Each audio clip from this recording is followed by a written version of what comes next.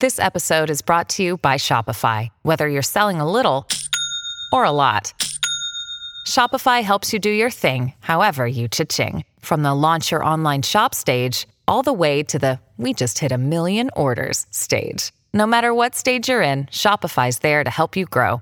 Sign up for a $1 per month trial period at shopify.com/special offer, all lowercase. That's shopify.com/special offer.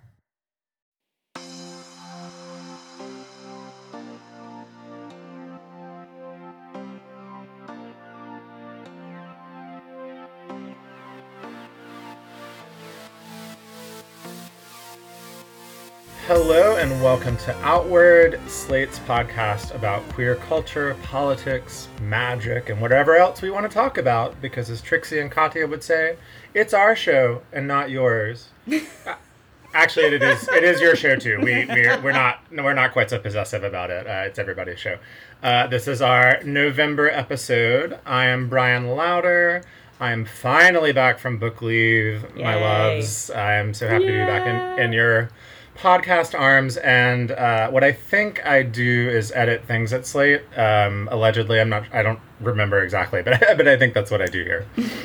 Sounds more or less right. No, we're so glad that you're back, Brian. I am, as always, Jules Gill Peterson, and this month, Brian and Christina, I'm going to pause your puberty, so get ready for that. Yeah, sorry. I'm Christina Cauterucci, a senior writer at Slate, and, maybe it's like the November of it all, but I'm just feeling extra grateful this month to see your lovely faces on my little computer screen. Oh, I love that. All right, so this month we are bringing you two major trans news stories from recent weeks. One that is not so great, and we're going to get into why that is, and one that is really exciting indeed. We'll start with a discussion of the New York Times' latest article about trans kids and gender-affirming care, this time about puberty blockers and bone density, and how it is playing into the ongoing manufactured and weaponized conservative panic about trans existence, which we've talked about on the show for months now. And it's a panic we've seen escalated pretty seriously in state legislatures this fall. But is there a cost, asked the Times. Yes, but maybe not the one that they think. Then we'll turn to a really thrilling trans win. New Hampshire Representative-elect James Rosner became the first out trans man to be elected to any state legislature in U.S. history during this month's midterm elections. And we've got him on the line today to discuss his historic victory and his hopes for the Granite State, a state that we here on the podcast loved for this excellent act of democracy, as well as because it gave us our dear Christina. Live free or die. Live free or die. We'll also have our usual prides and provocations and our updates to the gay agenda.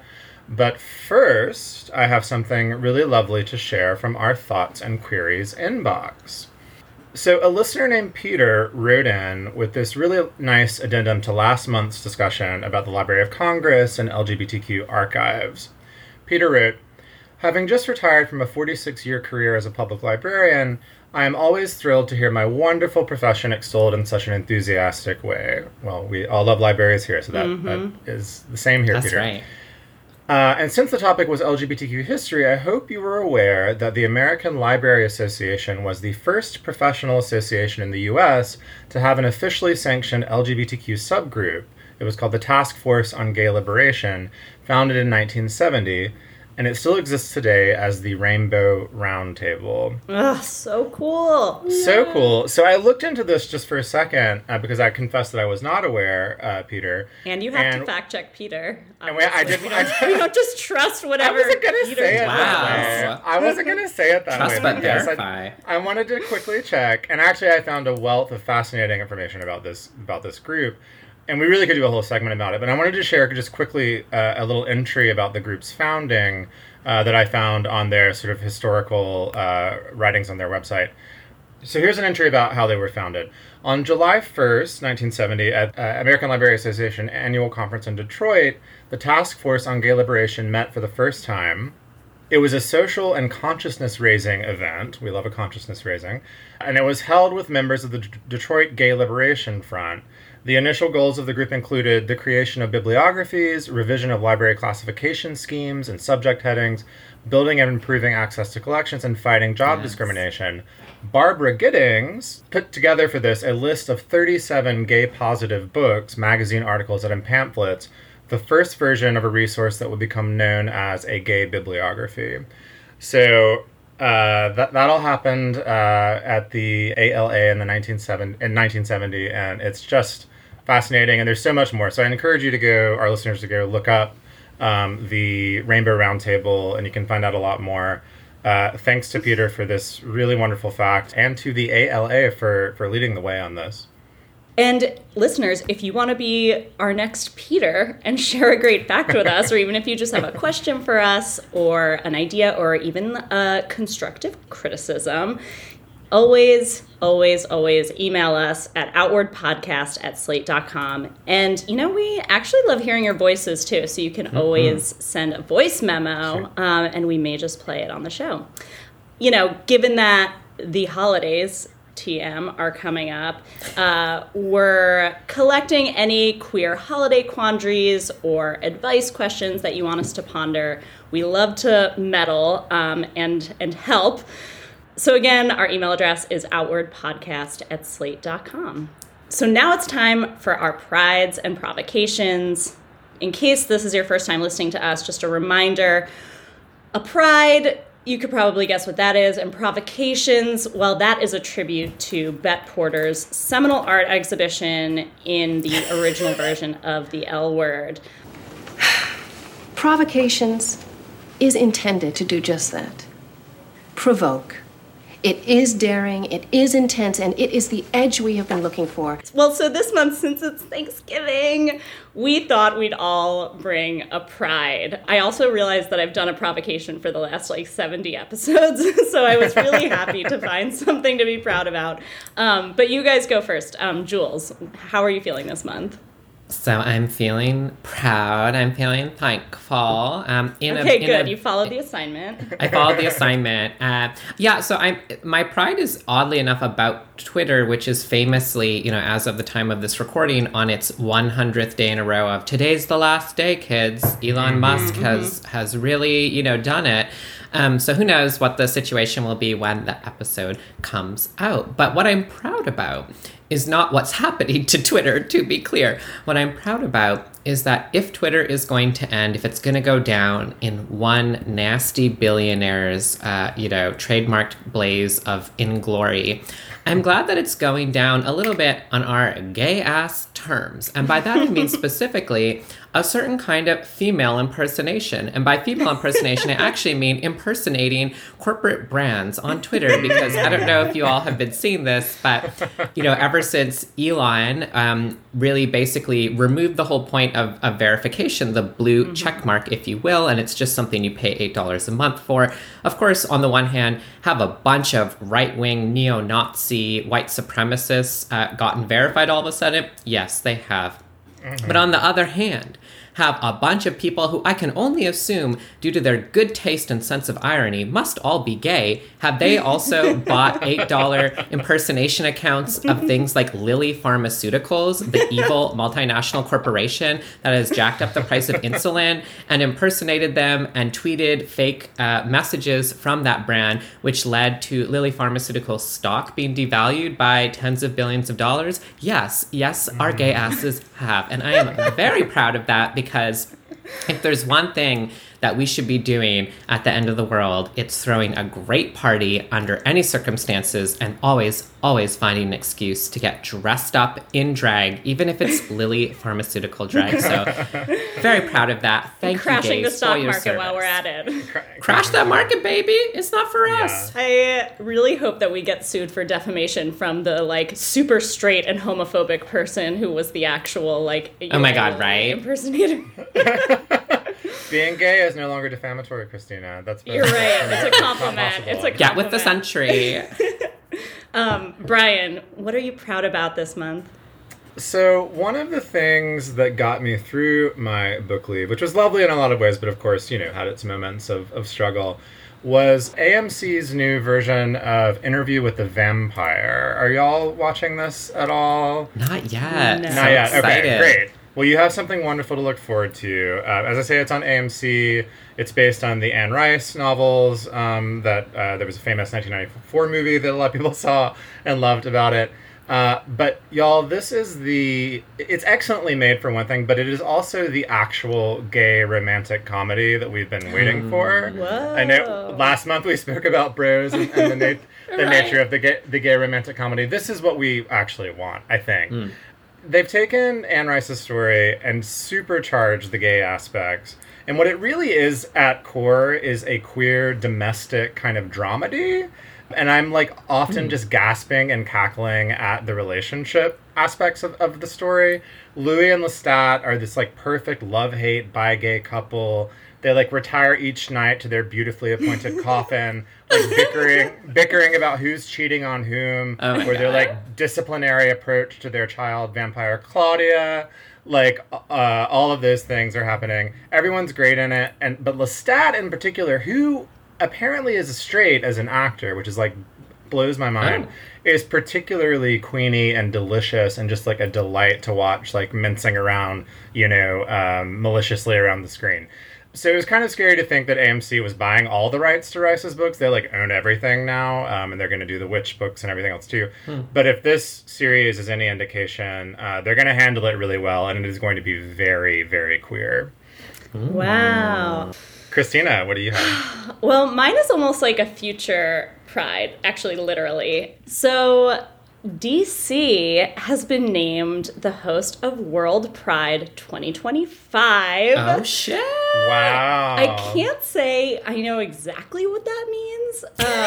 New York can tell you, yeah. Okay, Yeah. cool. So Yeah. correct me if I'm wrong, but I believe it means that all the queers in the world are coming to DC in 2.5 years. They Is that are. what World Pride is? They absolutely So are. I'm thinking about this, and I'm thinking, if they're coming over in 2.5 years, we need to get our house straightened up as soon as possible. Because I am not sure that our existing gay infrastructure can keep up. So I've been Nope. thinking, I have a plan. So the Olympics and the World Cup, I don't know if you guys have heard of these things. They're big sports events that happen every now and then. Never. So Vaguely. when a city gets picked for one of these things, they the city kind of goes all out and they build these big sports complexes and stadiums to accommodate all the games. Really impressive architects will come in and build things like the Bird's Nest in Beijing. We need that for the gays. We need this all hands on deck push to get more gay infrastructure built before 2025. So my plan, we need a line item in the DC Council budget for a series of drag performances. Yes. We need a new network of bathhouses and dungeons with free high volume public transit options connecting them all. We need hydration stations around the city filled with poppers. Oh my God. We need Renzo Piano to build us a gigantic dyke bar with pool tables on one side, DJs on the other. And I feel like if we all band together and lobby our council, we can be ready in 2025 for all the queers in the world to come to DC. Yeah. So I'm just saying, all of our God. DC listeners, I know you're out there. Let's organize. Let's lobby. I'll be your leader. I'm ready to lead on this. DM me your suggestions because, we only have 2.5 years. There is not a moment to waste. Yeah. Folks, she's running. She's running. You heard it here first. This is the Yeah, announcement. this This is is the my- announcement. The confetti just dropped. You can't see it over the podcast, but I did have a confetti and balloon drop. I really just want to show everyone a good time, so I'm committed to at least doubling our gay infrastructure in the next 2.5 years. I believe it can be done. It can be done. If there's the will, there's a way, for sure. Yeah. Many of us have those stubborn pounds that seem impossible to lose, no matter how good we eat or how hard we work out. My solution is PlushCare. PlushCare is a leading telehealth provider with doctors who are there for you day and night to partner with you in your weight loss journey. They can prescribe FDA-approved weight loss medications like Wegovy and Zepbound for those who qualify. Plus, they accept most insurance plans. To get started, visit plushcare.com/weightloss. That's plushcare.com/weightloss. Hey guys, it is Ryan. I'm not sure if you know this about me, but I'm a bit of a fun fanatic when I can. I like to work, but I like fun too. It's a thing. And now the truth is out there. I can tell you about my favorite place to have fun. Chumba Casino. They have hundreds of social casino style games to choose from with new games released each week. You can play for free anytime, anywhere. And each day brings a new chance to collect daily bonuses. So join me in the fun. Sign up now at ChumbaCasino.com. No purchase necessary. VGW Group. Void where prohibited by law. See terms and conditions. 18+. Listeners, did you see the latest trans healthcare expose in the New York Times? I know. But this latest installment is titled, "They Paused Puberty, but Is There a Cost?" It's written by two journalists, Megan Twohey and Christina Jewett, and it's based both in months of reporting and a very odd in-house, quote-unquote, study commissioned by the New York Times that I'll have more to say about.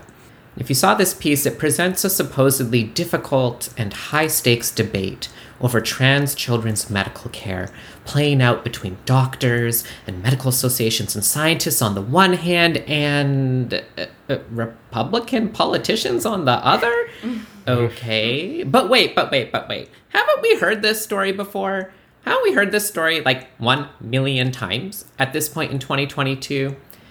But if never-ending stories about apparently how uncertain or difficult transition is for some people haven't gotten to the bottom of the issue, I think it's actually worth asking what this article is even about, and actually maybe how to read it, especially this month of all months. Because, I've seen speculation online that the Times commissioned this piece assuming that there would be a red wave in the midterm elections, vindicating the idea that voters are motivated by anti-trans politicians to elect Republicans. I don't know that there's any truth to that whatsoever, but that red wave did not materialize, at least on the national level. But if we zoom into some key states, it's not so clear to me that transphobia lost at the ballot box. So in the very same week that we get this article from the New York Times, here's a quick hit list of other things that have happened. Tennessee proposed a ban on drag queens, claiming that drag is inherently a sexual performance, which is like straight up classical homophobia. Then Texas filed a bill that would make it a felony for a venue to host a drag show if that venue ever permits minors entry at any time. And how does that bill define drag? Not joking, it defines drag as a trans person. So the bill says, quote, drag performance means a performance in which a performer exhibits a gender identity that is different than the performer's gender assigned at birth, using clothing, makeup, or other physical markers. So this bill is so extreme that the way it's written, it looks like if I were to go to Texas and say, give a public lecture, which is something I do all the time, I could be arrested for doing drag. Okay. Mm-hmm. And if that wasn't enough, Texas was also ready to file a House bill that would imprison parents who get their kids access to gender-affirming care, like the bloggers talked about in this Times article, as in lock up the parents, okay? Mm-hmm. Meanwhile, Jeopardy champion Amy Schneider, remember her? We talked about her. She traveled to Ohio this week to testify against a state House bill that would not only ban gender-affirming care for minors, but would also force counselors, nurses, teachers, and principals at schools to out gender non-conforming kids to unsupportive parents, putting them in danger.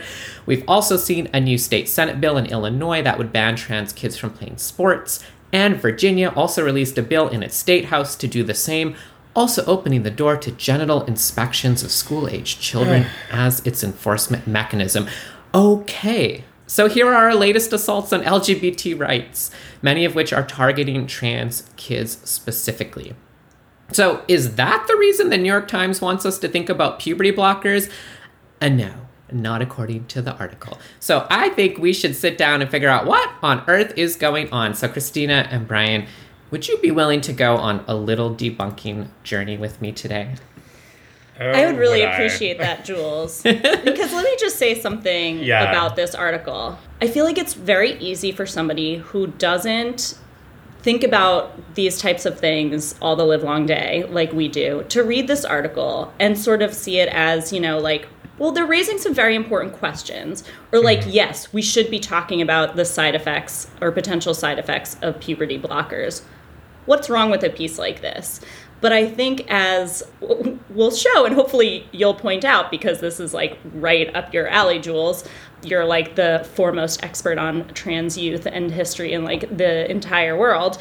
It feels like there's a lot of insidious assumptions and just like false equivalencies being made that I can't wait to talk about with you. So please take us on this journey. Yeah, well, you're totally right. I mean, this article that, as Michael Hobbs, a reporter who's really been keeping tabs on this genre of just asking questions journalism, pointed out, like the article actually never marshals any real evidence for its lead worry. So let's get into the lead worry. What actually is the concern about puberty blockers? And I'll get into what those are in a moment, but I actually think it's good to start with what the article says we should worry the most about. And it turns out the biggest worry is about a possible future problem. Really, really exciting. Bone density issues in adulthood for people who pause puberty in adolescence. So in other words, the big concern about people who pause puberty supposedly is just like a side effect, right? This is a very normal thing when you go to the doctor and you're prescribed a medication, even if you just buy an over-the-counter medication at the pharmacy, like side effects. Yes, this is a very normal thing that you have to consider. And obviously we all make decisions, right, based on the possibility of what the medication could do that could be positive in our lives and the potential risks of side effects. So it's already when we arrive there, like, okay, like duh, side effects, that's like a normal thing that you do and deal with in medical care. And so the issue is that if you pause puberty, it's possible, your bone density over time, might be a little lighter than you would want it. But, does that mean we have no idea what to do about this? Doctors are completely in the dark, have no way? No, actually, of course, every single doctor who prescribes puberty blockers is very invested in managing bone density. They know this is an issue, so it's very likely that they'll, want to keep monitoring bone density levels, do testing, and, managing that really involves basically, I bet, what all listeners could guess right off the bat. Vitamin D, calcium supplements, take care of your bones. Like, kids and bones already a thing. How many annoying milk campaign ads did we have to grow up with? So, the question that brings us to is like, even let's say if there is actually, it turns out, a really heightened risk that you might be susceptible to fracturing a bone in adulthood if you suspended puberty, which is what the Times says is the issue, right? That might be a problem for some people. Is that really a reason to stop trans children from being allowed to transition when we know that not being allowed to transition is something that causes serious distress, suffering, and even put your life at risk because it's so painful to have to go through puberty you didn't want? And I just, always want to, put this back to people, right? Like, put yourself in the shoes of someone like this. Imagine if you were at the doctor's office and your doctor's like, well, there's a life-changing medication I can prescribe you that will make you feel happy at home in your skin and give you autonomy and control back of your own life. Well, shouldn't it be up to you to decide if that's worth any potential side effects? Or in this case, obviously, because we're talking about people who are minors, it's something you have to talk about, with your parent or guardian in concert with your doctor. And so, one of the things that Michael Hobbs pointed out on Twitter talking about this piece that I really appreciated is that he said that the objections to gender-affirming care are the objections to basically all medical treatments for children, right? Either we trust adults and doctors to make decisions for kids or we don't. But only the services aimed at marginalized populations, Hobbs said, are held to this standard, right? And so the Times sort of just presents us this kind of issue of bone density as if it's really supposed to tug at our heartstrings. But I don't know about you. Obviously, I'm so biased. But I'm like, if bone density is the only skeleton, pun intended, you can pull out of this closet, like, honey, that don't impress me much, as Shania Twain famously said. Well, I mean, what do you make of this bone density? Doesn't it just feel like such a baroque issue? One of the things that really stood out to me in this piece as like a huge, rotating red emergency light emoji was one of the anecdotes they pulled out. Like, as an editor of this piece, I'd be like, this, like, what you're saying here doesn't make scientific sense. The anecdote talks about someone, a youth who was on puberty blockers who ended up stopping because a bone scan showed that their bone density was alarmingly low. And it says, that problem was caused by the blockers. But it also said that that was the only bone scan that had ever been performed on the patient, and it was well into their treatment.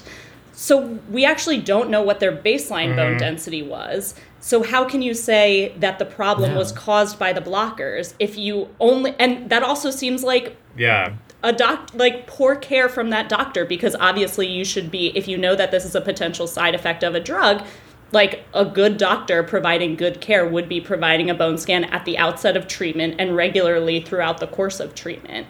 It just felt like, okay, also this is one anecdote that you've pulled out, so that already does not exhibit a trend. And number two, it's just bad science that would never actually be published as evidence of anything. Yeah. The question itself, I think, is like a legitimate question. Like, as you were saying, Jules, like, it is right to be concerned about medicine and side effects. That is something that we live with as consumers of medical care, like, in the world. So I don't think anyone is coming at this saying, like, this shouldn't be asked or shouldn't be, like, examined or thought about. Of course, the doctors and the patients and the parents that are already in this situation are thinking about it. So I don't know that the New York Times like needed to come in and like do it for them. They're aware of this, right?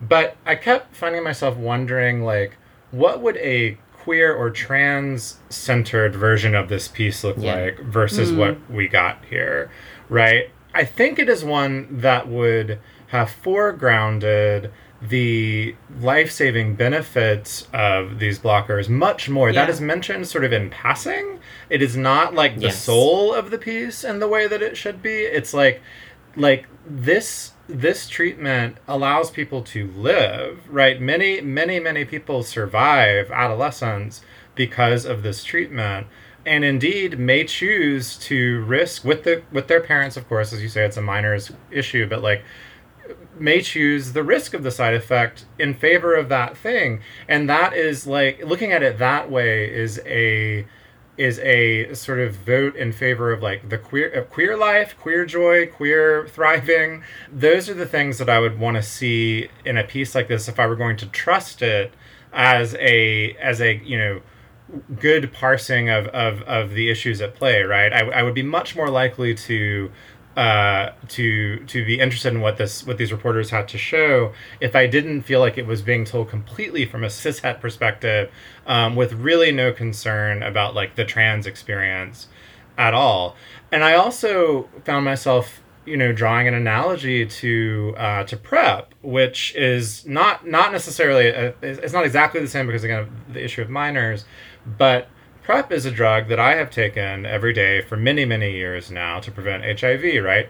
It comes with a kidney issues risk. This is known. This is a side effect.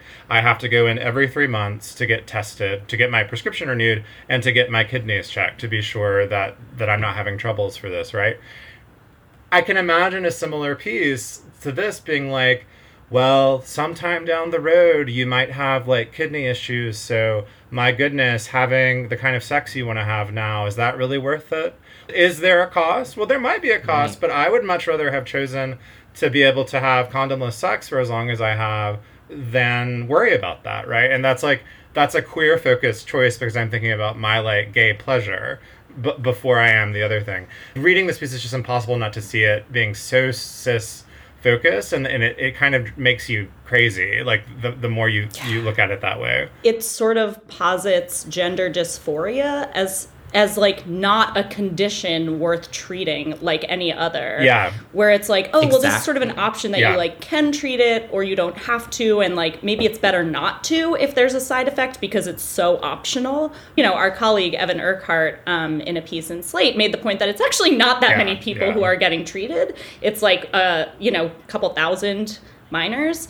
But that shouldn't even matter. It's just the fact that like it does not feel like an option to a great number of people. And, the one person, perhaps you were meaning to get to this later, Jules, so I apologize if I'm stepping on your toes, but they, have sort of 3 people who have taken puberty blockers that they use as like main characters in the piece.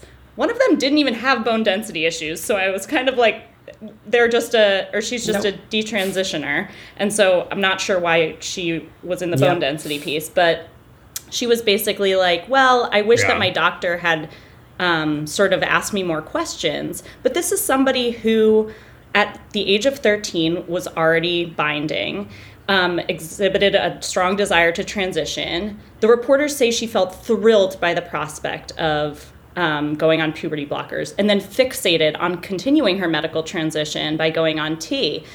Well, if you've been exhibiting a strong desire to transition for 3 to 4 years, that seems to me like plenty of time for doctors and parents to say, like, okay, this child knows what they want.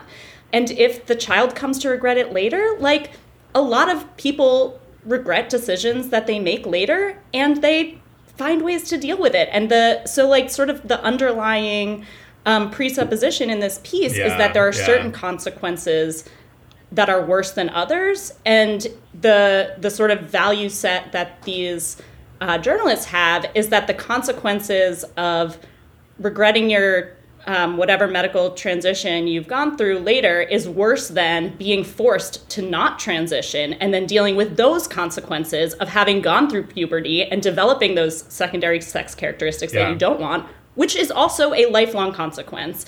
And yet it's a much smaller percentage of people that undergo the first set of coming to regret it later. And so it makes no sense to me. And indeed, Brian, as you said, it would only make sense from a very cis-focused perspective to consider those consequences of like a detransitioner worse than the ones that, a trans person might suffer. Yeah. I am so glad you both brought those points up. It's so helpful. And maybe for listeners, I want to offer a few little debunking points, but then shift back to that question of like, well, what's the real question here? Because there is actually an important question, and it's almost the opposite of what the Times thinks. But right, that the piece really only has 2 points, right? One is that bone density is somehow a big concern. It can't really marshal any explanation for why with good data. But the other point, which we hear all the time, right, is like, well, okay, maybe it's okay when real trans kids transition, but there's too many of them transitioning right now, right? And so I think, in this media sphere, anyone would be forgiven for thinking, okay, well, the issue must be that there's just so many kids, pausing puberty. That must be what's changed, right? The conservative Christian pundit Matt Walsh was on the Joe Rogan show this week and was caught, on air being, speculating that there were probably, quote, millions of young people on blockers. And this is amazing because it's the Joe Rogan show. The Joe Rogan show's just speculate. Yeah, well, but the Joe Rogan show's fact checker interrupted him and was like, okay, no, that's not true. How many trans people are on puberty blockers in this country of 330 million people, about 4,780. Yeah. Okay. So like a tiny minuscule amount of people. The Times cites that. Yeah, the Times cites that number, right? And then, Chase Strangio, who's a key member of the ACLU legal team fighting a law banning gender-affirming care for young people in Arkansas, pointed out that at the trial, where everyone's under oath, the experts in Arkansas testified, okay, we're seeing in total in the state of Arkansas about 650 young people for gender-affirming care. Out of that 650, 15, wow, 15 are on puberty blockers. 15 in the state of Arkansas, right? And so it's like, what numbers are we even talking about here? Mm-hmm. There aren't, and this is where I think we move from the debunking, right, to a bigger question, because the Times piece actually opens by calling puberty blockers, quote, the first line of intervention for trans youth in the clinic. I don't think that's actually even true. Every single gender-affirming healthcare provider I've ever talked to that sees youth has said the exact same thing to me. Almost no kids take blockers. And actually, one of the reasons why is because puberty starts very early these days. The average age of puberty's onset has been going down in recent decades, and we don't exactly know why that is. There's not necessarily anything wrong with it, but it is happening.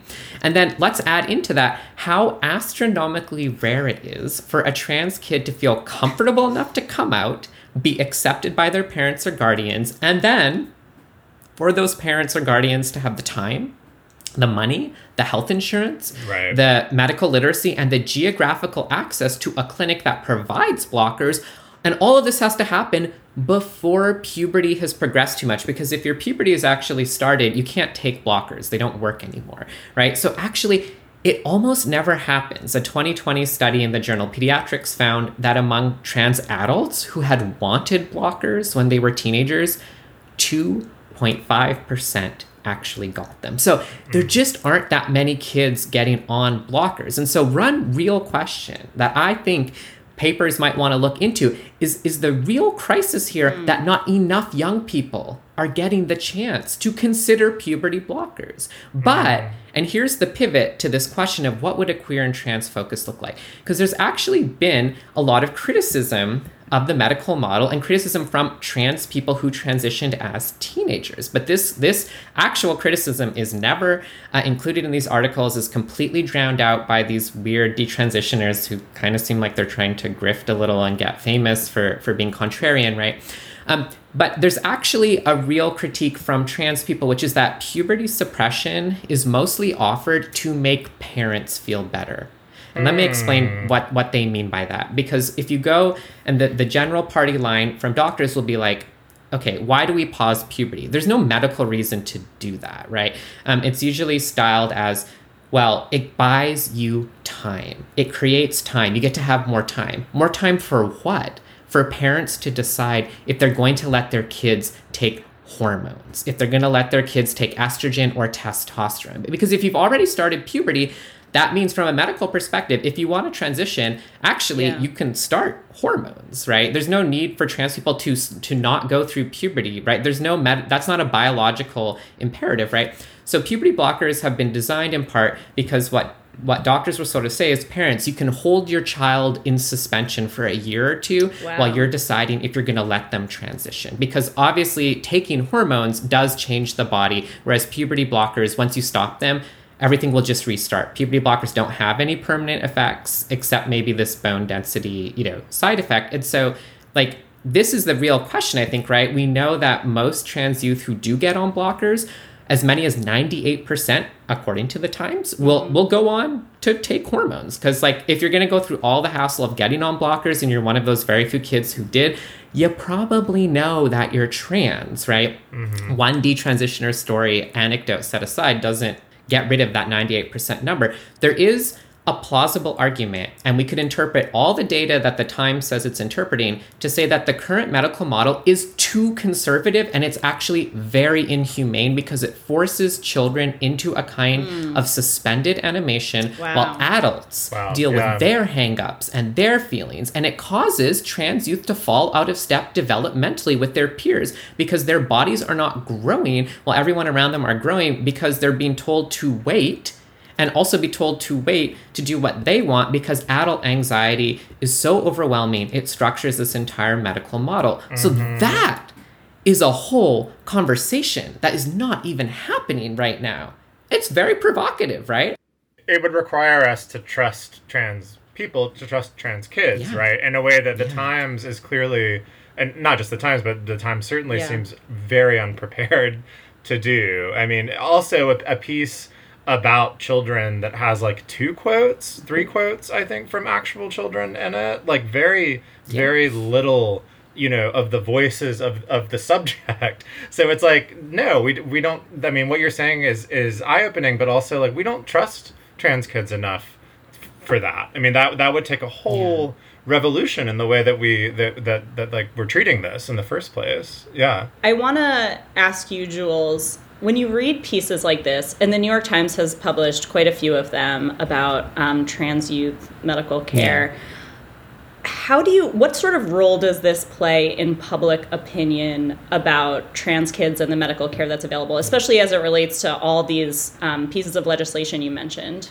I mean, this, I think, is the media literacy part of it. Part of, I think, why we wanted to talk about this month is because, for our listeners, for everyone out there, these are the papers of record, right? This is not an article on Breitbart. This is in the New York Times, right? And so, who out there knows about, pretty obscure medications that have been around for many decades, were FDA approved before I was even born? But like, why would you know about this? Why would you know about puberty suppression? It's not like a thing that average people need to know about, right?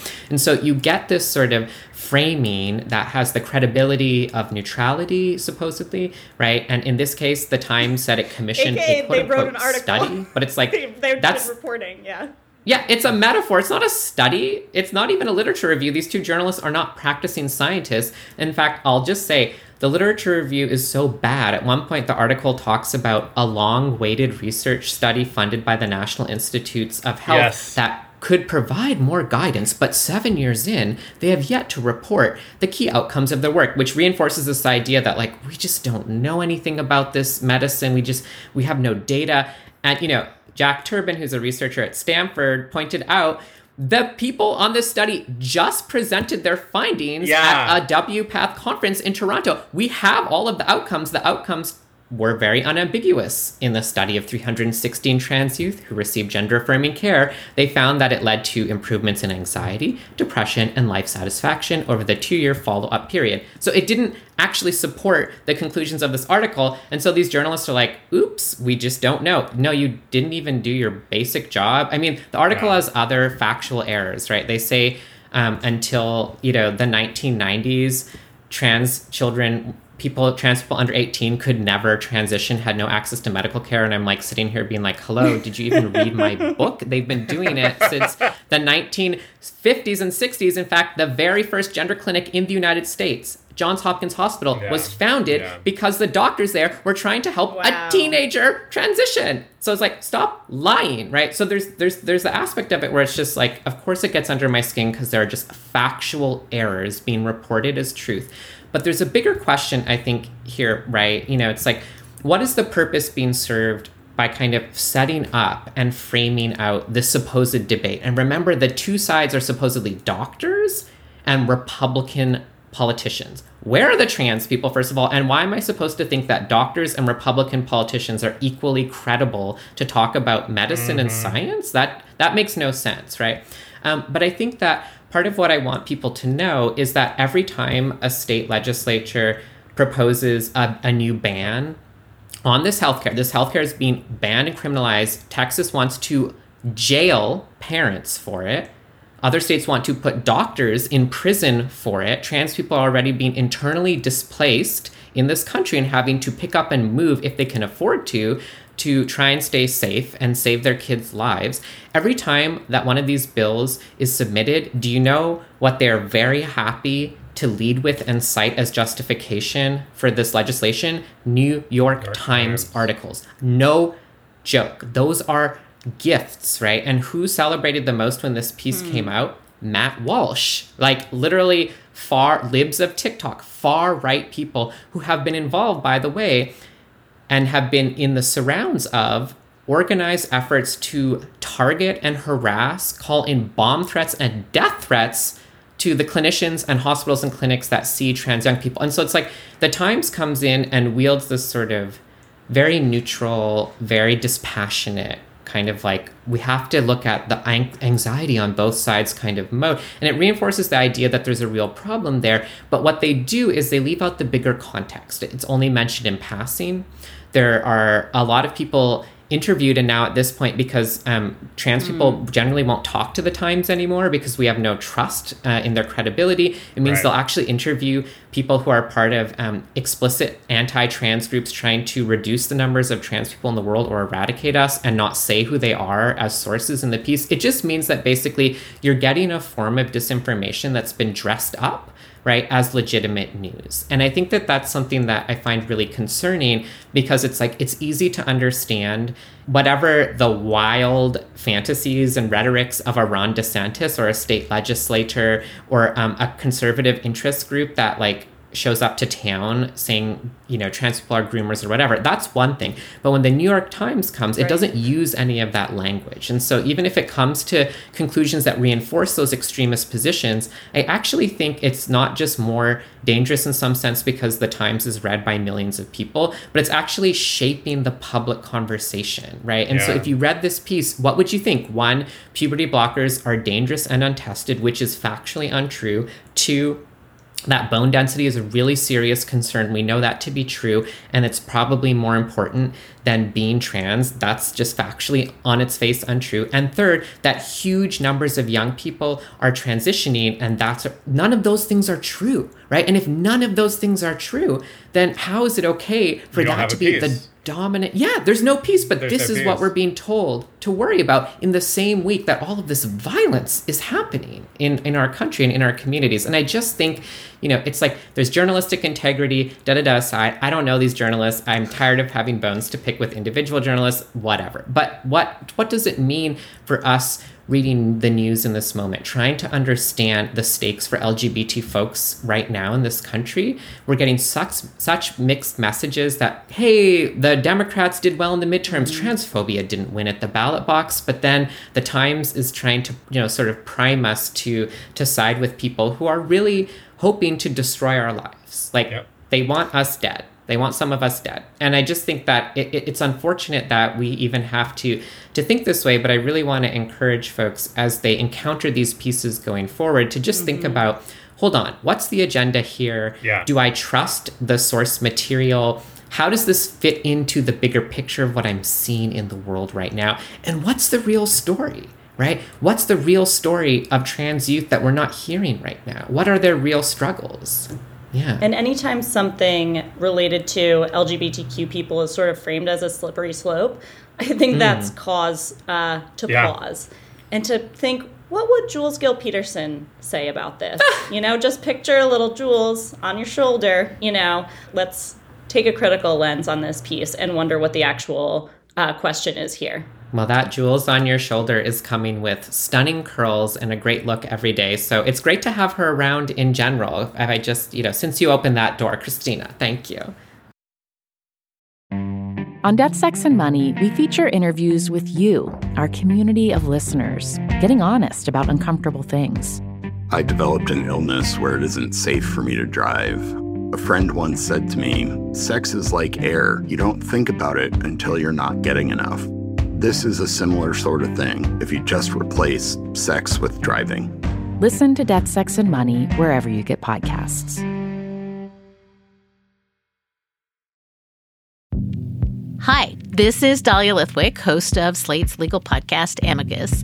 If you're listening to this show, you might be interested in Amicus's live show that we're hosting in Washington, D.C.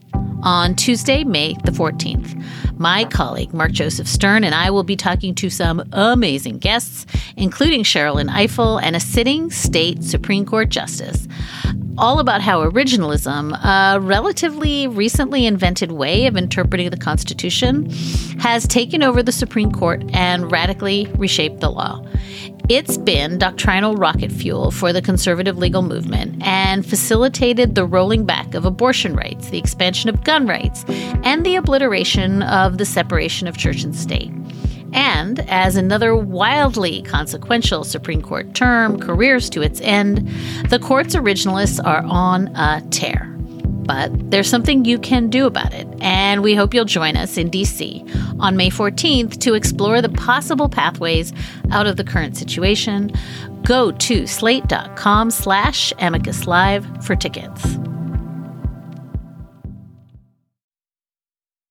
You might have heard that Republicans were expecting a red wave this midterm election, and unfortunately, it did not really materialize. It was more like a trickle. But you know who did sweep their way into hundreds of political offices across the U.S.? The LGBTs.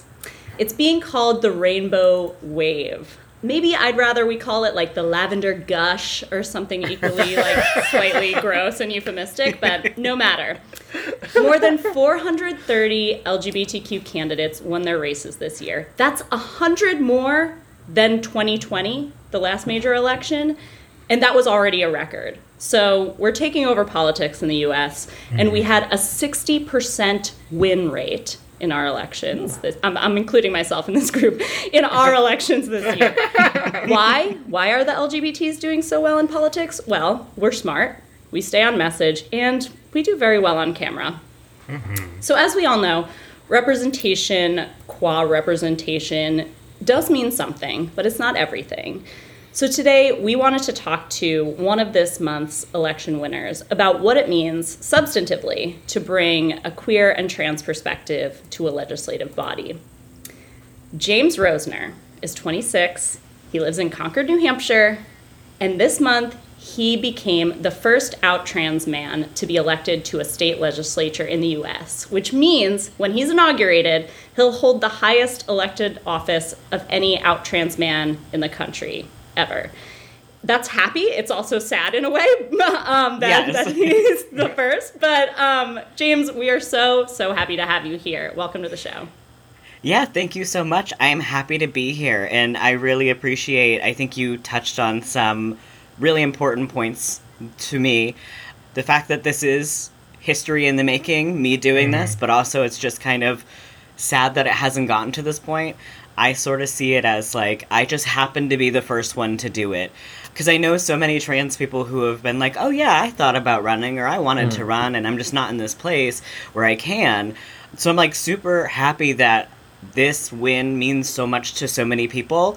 And also I feel like in the grand scheme of things, it's so small compared to like what can be done and what will be done in the near future. You know what I mean? And also that representation, as much as it is important, it's not everything. So even if people are not inspired to run, like anything local is super important. Being a state rep is important to me because it is local politics, and that's where a lot of these things happen. So that's where I'm most excited. I really appreciate everyone being super psyched about this being the first, but also I'm kind of here just to help my community with all of the things that are happening. As we very well know, everything's happening everywhere. So tell us about why you decided to run for office. This is your first election, right?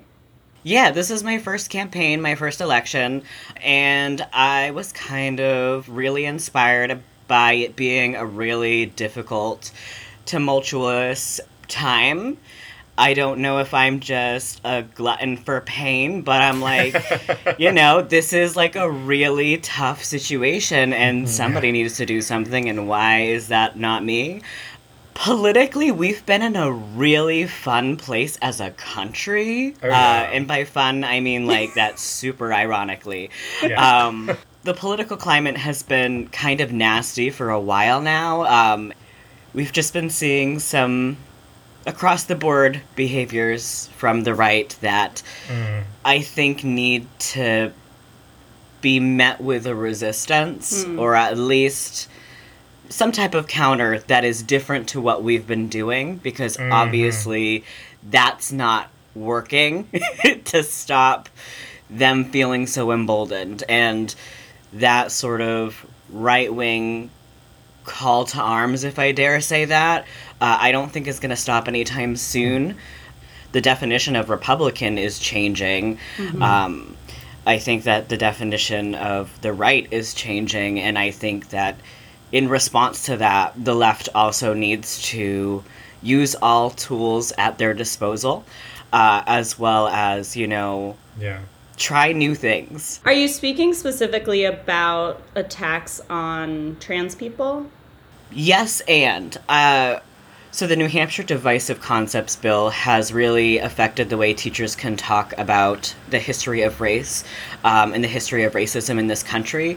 And it really puts a pressure on teachers to not speak about racism as if it's a systemic issue and only as though it's like a personal prejudice. As well as New Hampshire has just experienced its first abortion ban in modern history. We now have a 24-week abortion ban, whereas before we had no restrictions.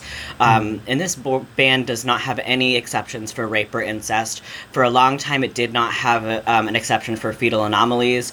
Some really amazing people pushed really hard to get that put in. as well as there is a requirement for minors to inform their parents.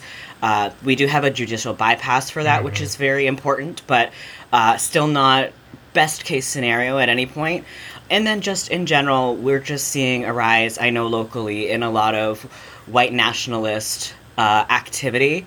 Just last weekend, there was a drag queen story hour for kids, and we had the Proud Boys show up to protest. And so I was there on the ground, and it's very intense, even though it was a small group of people. To be in person and see that kind of vitriol and hatred and people, you know, yelling at you that you're a pedophile and that you're grooming children and all that stuff, it's really intense. Now, the positive side of that is there was like a handful of them and over like about 100 of us. And so that's kind of what I've seen throughout my campaign is that, like, yes, there is this really nasty small fringe of people, and also the grand majority of people don't actually agree with that, don't want to be represented by that, don't think that's cool at all. A lot of people don't know what to do about it. A lot of people are afraid to do something about it. And so I think it's important for any type of organizer or any sort of person who wants to be involved politically to really reflect on what they want to do and engage in the ways that they feel comfortable, and definitely connect with your neighbors. I wanted to ask, like, in light of the climate that you just described, how did you sort of shape your campaign to bring out the voters that you needed and to connect with your constituents? How was your message different, you know, from your opponent and from that larger Yeah, climate that you I'm really lucky because the ward that I ran in actually had a really amazing incumbent for the past few years. But she set this amazing progressive tone that was really easy to carry into, whereas she was talking about the issues that she was feeling very strongly about. I was able to easily transfer things like, hey, you know, taking those concepts as well, because really at the end of the day, what I'm concerned about, what she's concerned about, what we're all concerned about are a lot of the same thing. As much as trans issues might affect everybody, we all want a roof over our head. We all want a job that's going to pay us well. We all want food on our table and our kids to be safe. And so as long as we're able to communicate that, like, hey, immigrants and LGBT people aren't the threat here, and a lot of people already are on board with that message, you know, it's pretty easy to kind of be able to connect with people, especially in person, when you can have a conversation and listen to other people, because our issues are so interconnected. And the cool thing about New Hampshire, which, by the way, James, I'm from New Hampshire. I grew up in Bedford. New Hampshire has one of the most representative legislative bodies in the world as far as, like, the representative to constituent ratio. It's like 3,300 or something. So, like, you are very intimately connected to the people you represent, which I think is one of the coolest things about New Hampshire's government, I guess. Yeah, it's really amazing, and I love, you know, I love local politics. I never really got involved in this area of stuff, of like the legislative stuff. I've been more of a grassroots organizer and working one-on-one with people. So this area is kind of very new to me. Like, my first time in the State House was just a few days ago. And so, you know, just looking to cut my teeth and try a new thing. So I knew that my constituents were just going to be my neighbors. I am a lot less interested in being a politician and a lot more interested in affecting policy. So that's why I ran. No, I love that point. And there's something really, I don't know, refreshing about hearing that. I think one of the things we're trying to think about this month on our episode is, like, how much has all these national framings of politics really sort of clouded our sense of what is possible, or even just what is happening in the country right now. And I'll say, you know, I'm famously from Canada. I'm an immigrant, and I voted for the first time in this midterm election, so very new to this whole American civic thing. But I'm so interested in that kind of local question, because it sounds so tangible and real when you talk about it. And I feel like one of the things I've noticed in the past couple of years, especially for queer and trans people, is there's just a general sense of, like we feel really helpless. It feels really hard to do anything. Obviously, there's well-coordinated, well-funded national and international movements targeting us. And there's a way that when like you see everything happening at that big macro scale, it just makes you feel like, what could I possibly do, right? Like I can't outspend the Heritage Foundation. I don't have the same power as a senator, right? I can't do anything about a foreign head of state who's, pursuing anti-LGBT policies. But I love what you just said, where it's like, I actually think, a lot of other people could have the same kinds of, electoral successes and then maybe policy successes. And so I'm sort of curious, is that sort of your feeling in this moment that like part of what we need to be doing and sort of like flexing our agency, as LGBT people, I mean, as all kinds of people who have shared interests, is that like we just need to, is it that for you, it feels like it's just so much easier to start local, start where you are, start with your neighbors, start with your own life, and find kind of the local positions, and also obviously do organizing around local issues. But to me, it just sounds so straightforward. I feel like I've just been like exhaling and relaxing, listening to you talk, because it just feels so much easier than like wrapping my head around this huge, global national predicament we're in. So sort of like, I guess like,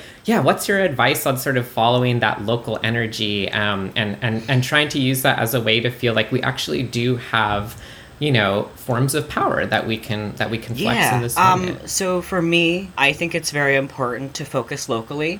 And I also always frame it in the fact that we are all neighbors. And we have so many people on our side, just not too many people are knowing how to be animated or have the time of day to do the things that they want to do. I recognize I'm very privileged. I have an amazing job that allows me to make time. My job is right across the street from the State House, which is a big reason why I'm able to do this, because if I need to run over, I'm able to. But if you live, in like Bedford, you don't necessarily have that sort of access that I do. I just happen to be like right in their backyard. Because our struggles are so interconnected beyond just state lines and beyond borders, showing solidarity even in the small ways and even doing a small part of the work is such a big push if everybody does a little bit. What I really want to encourage people to do is not to say, everybody should run for office, every single person in the world, because that might not be your gig. It just might not be. And that's okay, because something is, especially if you feel a burning in your gut that tells you want to do something, if something really upsets you about the way that the world is going right now, that's enough to start having conversations with yourself and others. And I really believe that small steps and small changes on a wide scale will actually affect things on a large scale. And I really want to give power to people's ideas for what the future could be, because as much as it might not be instantaneous, it can definitely bloom into something amazing, especially if you do the good work and encourage others to join you as well. When it comes to wanting to see better things happen or like to take away the negative, I think chipping at it a step at a time, in whatever you can do is enough. And also there are other people who want to support you. James, I know that there was a bill in New Hampshire that failed that would have required people who work at schools to report students who are trans or, questioning their gender identity to their parents. That bill did not pass, but obviously there were members of the legislature who supported it. I'm wondering, as you go into this legislative body, are you feeling called to talk to some of those people who are pushing that kind of transphobic legislation and attacks on trans people? Or do you sort of consider them, not worth your time and energy, and your job is more to build power among people who support trans rights? I usually approach things as nobody is a lost cause until they prove themselves to be one. And, nice. I think that for a lot of these people, the only information that they have is the information that's been fed to them. If you're only exposed to that side of things, like you're not going to know the difference between a drag queen and a trans woman. You're not going to know that gender transition isn't grooming, because you have this very narrow lens of what that actually means. And if it's the only perspective that you've had, I can sympathize with how that would add up without the rest of the world's context. And I think that's the reality for some people. Now, some people do really want to be willfully ignorant, and some people are really dedicated to that cause of being like an anti-everything. But I think a lot of people just don't know and have never met a trans person. And I know from experience, you know, to be the first person that is trans, because, you know, I'm definitely not the first person that has trans that they have met, but the first person being willing to say that and have a conversation about it, just that alone, like, takes them aback, because they're like, oh, now I need to reflect on all of these preconceived notions that I had. And so to actually have a conversation with them and be polite and stuff, I think that it is very likely that I could change some minds. And I'm willing to talk to anybody who's willing to talk to me.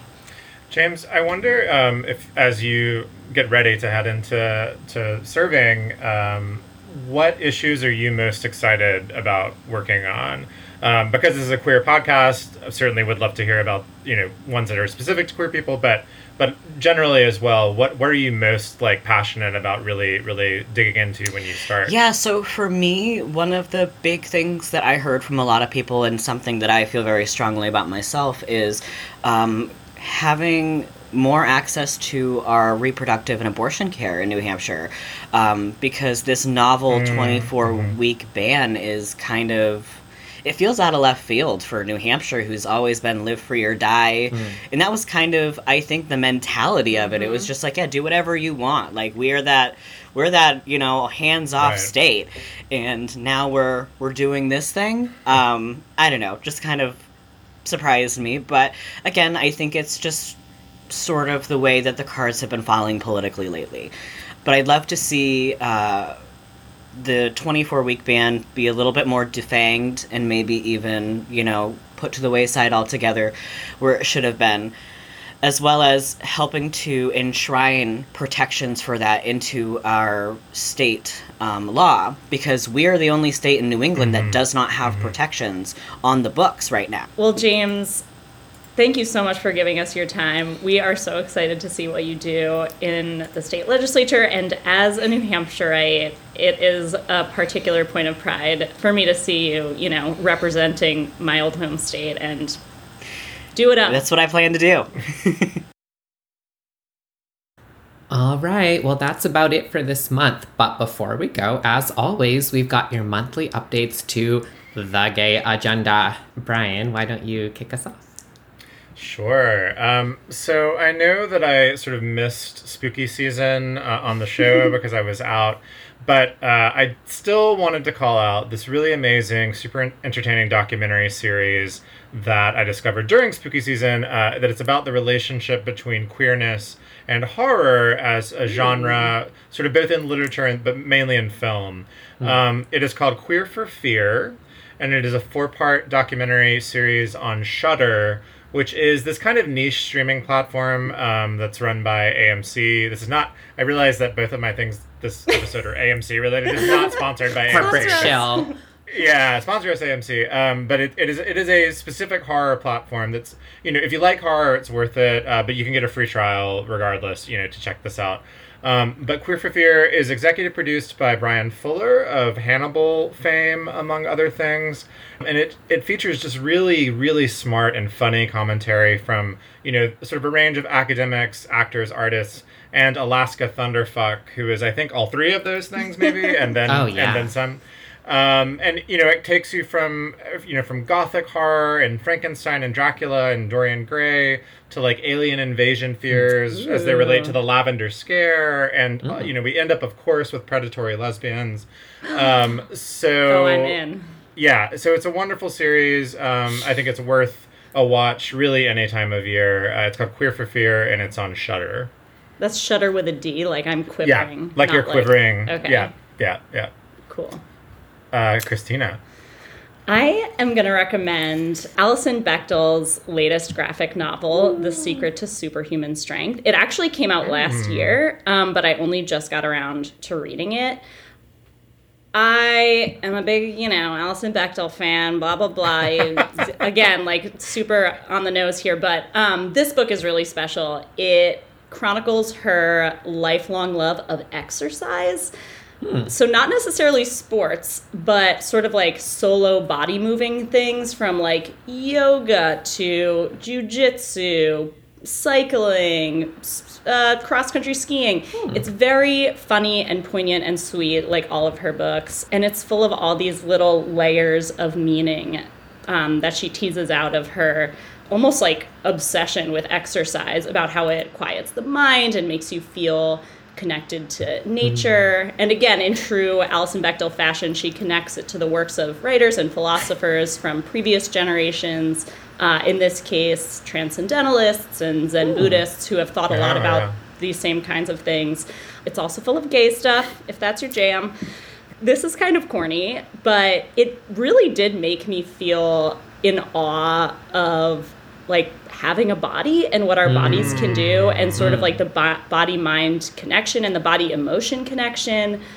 And her artwork just filled me with a sense of gratitude for the chance to like be small in this world and live and explore and change and learn, as she does throughout the course of her life. Sort of every different type of exercise she tries is connected to a different phase in her personal growth. And it's really beautiful, super worth a read. Again, it's called The Secret to Superhuman Strength. Ooh, I can't wait. It sounds great. It's so good. You guys should really check it out. And Jules, what about you? Well, I also have a book recommendation. It's a little hard to place genre-wise, but this amazing book that just recently came out. It's called Gossip Girl Fanfic Novella, written by the delightful Charlie Markbrighter.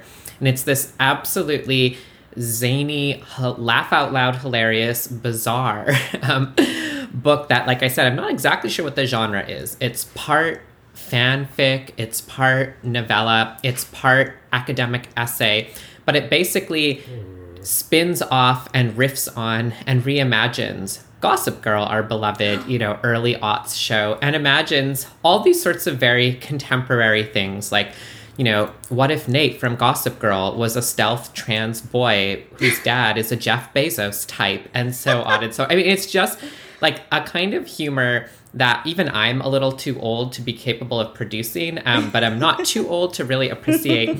I've never quite read something like this, and it's just sort of a really interesting kind of look at, in part, our nostalgia, in fact, for the early aughts, like this moment before social media became the kind of calcified hellhole that it is today, when fame felt so weird, when fashion was so bizarre, and when a lot of things that now feel really heavy and exhausting about the world were actually understood to be plucky and new. And it's just a really fast-paced, hilarious kind of read. And I just think it's a good example of how, queer and trans humor these days is actually some of the best, weirdest humor out there, highly underrated. And so whether or not you were a super fan of Gossip Girl or not, I think you'll love this. And it's actually a lot better than the Gossip Girl reboot or sequel show. Oh my God. So, I didn't even dare watch that because I liked the original too much. You won't like it. But you will like Gossip Girl Fanfic Novella. Highly, highly recommend. And for listeners, this is not a vanity plug, but it's an Easter egg. I appear in this book at some point. What? So if that helps. God, well, Charlie is a friend of mine, so we know each other from the academic world. Yeah. You just solved a holiday gift giving quandary for me. Yes! This will be perfect for someone in my life. There's a Gossip Girl fan. Great stocking stuffer. Yeah, yes. I think this is going to be great. Thank you so much. I can't wait. All right, that's about it for our episode. Listeners, as always, you can and should send us your feedback and your topic ideas at outwardpodcast@slate.com, or find us on Facebook and Twitter, as long as Twitter still exists, at Slate Outward. Our producer is June Thomas, the rainbow wave of our show. And if you like Outward, please subscribe in your podcast app. tell your friends about it, rate and review the show in a positive and loving way. Help other people find it. We'll be back in your feeds December 21st. And happy Thanksgiving, y'all. Yeah, Happy holidays. Thanksgiving. Happy holidays. Stay gay. Bye. Bye.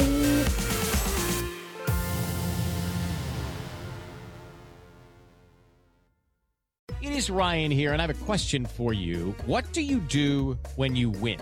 Like, are you a fist pumper, a woohooer, a hand clapper, a high fiver? I kind of like the high five, but if you want to hone in on those winning moves, check out Chumba Casino. At ChumbaCasino.com, choose from hundreds of social casino-style games for your chance to redeem serious cash prizes. There are new game releases weekly, plus free daily bonuses, so don't wait. Start having the most fun ever at ChumbaCasino.com. No purchase necessary. VGW Group. Void where prohibited by law. See terms and conditions. 18+.